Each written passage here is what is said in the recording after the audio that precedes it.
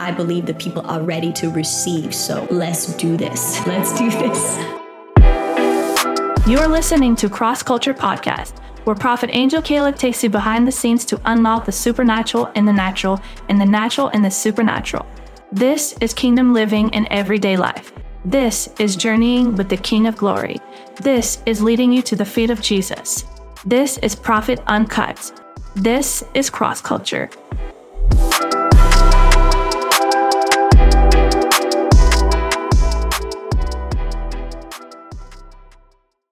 See, that's the thing about the love of Jesus. It is a reckless love. It's a reckless love. He stops at nothing. His love is ruthless. He will go after you. And it was coming after this dead 14-year-old little girl in the confines of her little bedroom, in the confines of her little Christian household. She came and found me, and I heard the voice again a second time as I was trying to crawl back into bed. The exact same words again, with that vision right in front of me. Little girl with this man behind me, white, with one hand out, one hand on my shoulder, just gently laying hands on my shoulder, saying, "Daughter, I was always with you, but now you are going to know who I am." And there was like a turning around in that vision. That girl was turning around to see who this man was for the first time. Broke down. You can imagine 14 years old. This is a supernatural happening. Confused, but so aware. And it didn't stop there. Following that, I heard the words. So if I rewind a little bit, I actually, prior to this quote-unquote prayer, I had taken my children's Bible, my Bible that I had. It was my childhood Bible. I had thrown it across my bedroom. It had landed on the other side of my bed. It had landed on the edge of my bed, and it was open, And so following, having heard the voice the second time, I heard the words, "Daughter, you threw your Bible. It's open. It's open right there. I want you to pull that Bible to you, and I want you to see what's on it. I want you to read what's there." I'll tell you, every fiber inside of me wanted nothing to do with this. Every fiber inside of me wanted this to stop. I was scared. I was undone. It was too much. This is just surreal beyond human comprehension. It's exactly what it was, but you see, here's the thing. When God shows up, he shows up.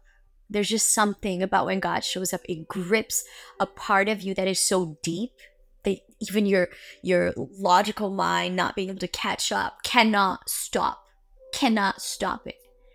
I often used to ask myself, why did you do it, girl? Like, why did you reach over and pull that Bible? What made you do that? Because you, being the logical person you are, you being the thinker that you are, would never want to do something like that. And I know the answer. It's my soul longing. It was a grip in my soul. When God shows up, he doesn't come for a surface touch. He doesn't come for a surface interaction. He doesn't come for just this physical encounter, physical manifestation. Everything he does is because he cares for your soul. My soul was gripped. He touched my soul that night, and something in my soul just was drawn.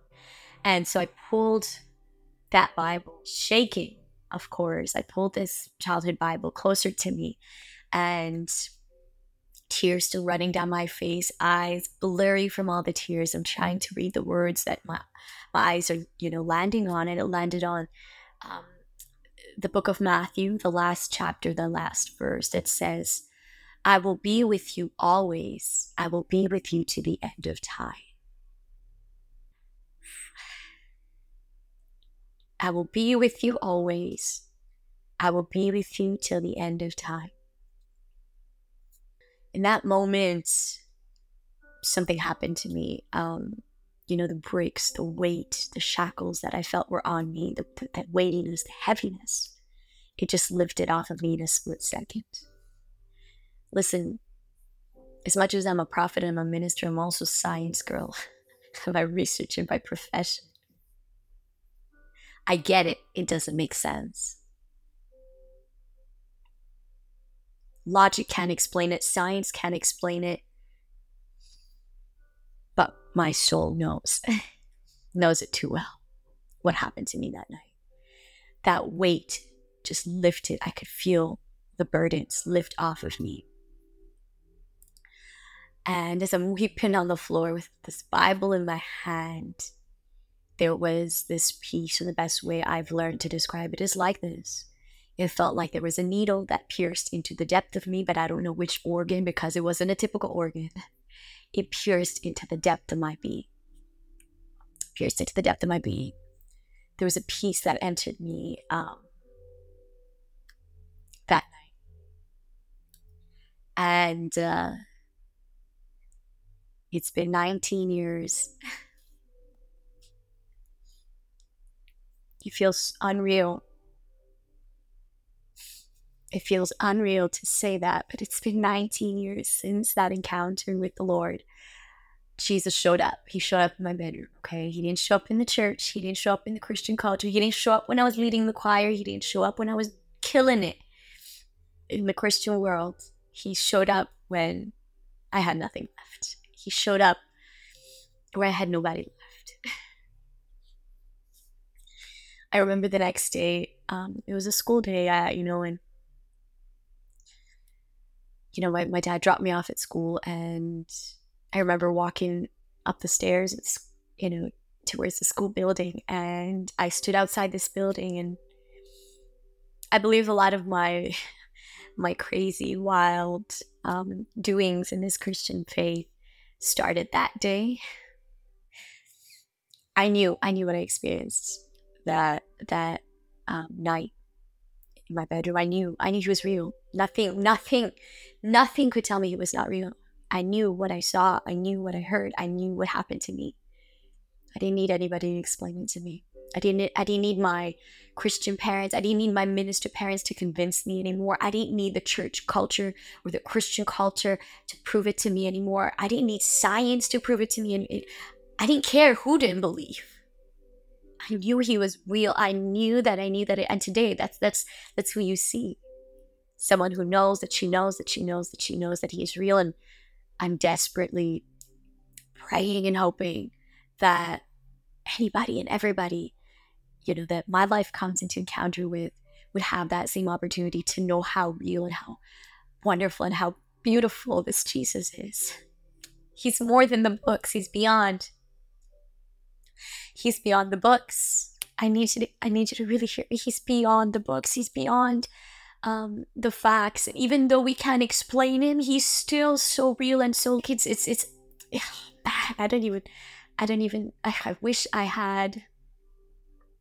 I really wish I had the right words to better express this, but that's why you see who you see today. I'm so passionate, I'm so given, because how can I not be? How can I not be?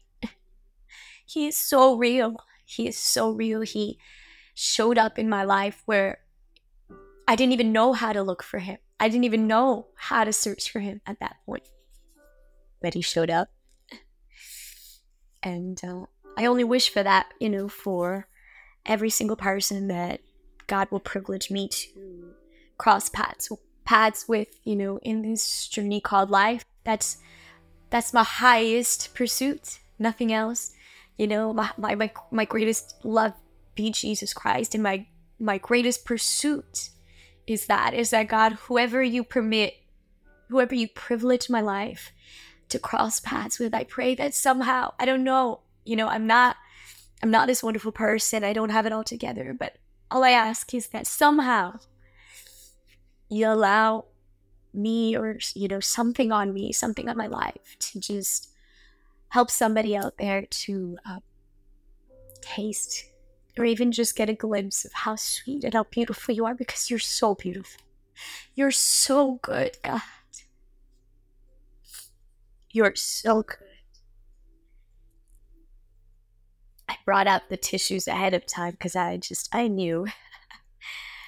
I knew when I would eventually get to that point of sharing on His goodness, I will fall apart somewhat.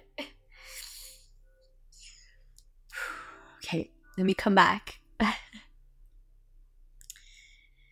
Coming back to the 14-year-old me standing in front of my high school building,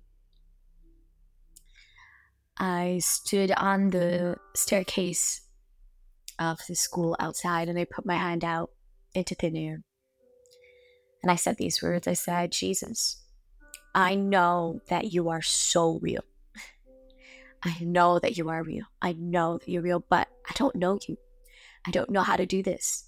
I don't know how to do this walk. I don't know how to journey with you. I'm really going to need you to take my hand. I need you to take my hand, Jesus. And I need you to walk with me in this journey of life. I need you to walk with me. And let me tell you, that was the first day of the rest of my life. That was the first day of the rest of my life. That's not to say my life changed overnight. That's not to say that, there's just overnight, there's breakthrough. And long and behold, there was this spontaneous, wild preacher woman that came to be. Absolutely not. Absolutely not. There was a good, I would say, even a decade after, that of just discovery, journeying. I've been through a lot, trials, heartache, and mishaps. I made a lot of mistakes. I've done some pretty foolish things. It wasn't out of outright stubbornness, it was somewhat ignorance, things that I was closing my eyes to, or things that I wasn't mature enough to understand. But the beauty in the journey is that we don't have to do it alone. Once we welcome Christ in, once we truly welcome Him in, we're in good hands. I as much as I cry, I want you to understand the tears are not tears of sadness. It's tears of joy, man. We have such a good God. And my laughter is from a place of joy. I found joy. I found joy in Christ. The joy of the Lord is my strength. How do I keep moving in this faith? How is it that I have not walked away? How is it that I have not turned back? It's because I was able to transition out of this Christian culture and enter into this place of seeing the cross culture cultivate in my life. What is the cross culture in my life? It's the birthing of Jesus in every aspect of my life, in the messy, in the good, in the areas where I felt put together. I needed Christ birthed in that. The places where I felt that I was falling apart, I needed Christ birthed in that. In the places of my pain, I needed Christ birthed into that. In the places of my celebrations, I needed Christ birthed into that. Because without Christ, everything is temporary. Everything could be destructive, could be deadly, could be deathly. But where Christ is, there eternity is formed.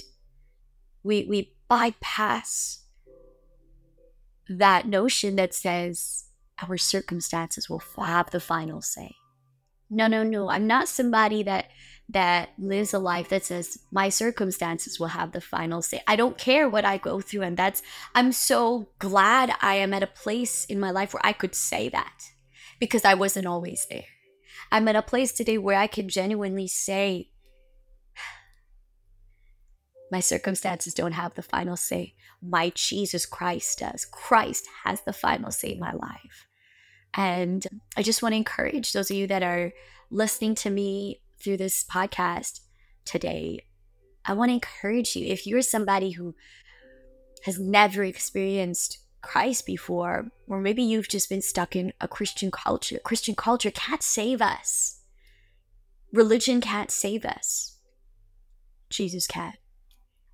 We need a Savior to save us from ourselves, from our carnal selves, from our fleshly selves that often tries to make it on its own. a lot of us, in our lives, will go through some things and we'll just kind of brush it aside and we're trying to move on. But that ache is still there. That trauma is still there, that we haven't attained true healing. We haven't attained true breakthrough or liberty. And that's what Christ comes to offer us, true liberty. We can be liberated. We can be liberated from our trauma, from our pain. Trauma can be converted into a testimony, where trauma doesn't have to have the final say. So I really encourage you, if you've never experienced Christ before, or maybe you're lost in your journey with Christ and you're stuck in religiosity, you're stuck in Christian culture, I would really encourage you to pull back. The scripture says that you will know the truth and the truth will set you free. And I believe there's a misconception with this telling. I believe we take this scripture and we apply it simply for the truth of who Jesus is. We say, if we know the truth of who Jesus is, there we're going to have liberty. Yes, that is true, but that's a portion of the bigger story. The truth that Christ is calling us to is not just the truth about who he is, but to the truth about who we are. When we come to terms with the truth, with the reality of who we are, if we would dare to be so candid about who we really are, ache, hurt, pain, trauma, weakness, and all, not just the best parts of our life, but the worst. If we would just come to Christ with all that we are, there in that place of truth, our truth, the reality of who I am, and the reality of who he is, can mesh together, can merge together. There is a beautiful union. There is a beautiful birthing. There's the opportunity for a real intimate relationship with the King of your soul, the lover of your soul. So I'd like to just put out that challenge to you, the challenge to seek him in the places that you are afraid to seek him in. Open up the areas of your life that you are perhaps not easily ready to open up to him.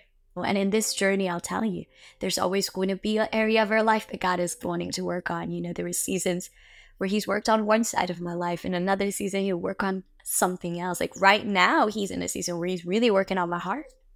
He's really working on my heart. It's a beautiful journey, and I really do pray that you too would be blessed in your coming and blessed in your going by the fullness of who Christ is, that you would have a deeper experience with him, that you will come to see him and taste him in ways that you never have before. And that is my sincere prayer, and that is my sincere cry out to God on your behalf. I pray that anybody hearing my voice today that is struggling in transitioning from Christian culture to cross culture, or any form of religious culture to the cross culture, would embrace the grace that is made available to us, the mercy that is made available to us daily, every morning, that you would take a step of faith out there and cry out to him, call out to him, because I know that where he is sincerely called upon, he will answer. Let me tell you, I'm living proof of that. I'm living testimony of just that.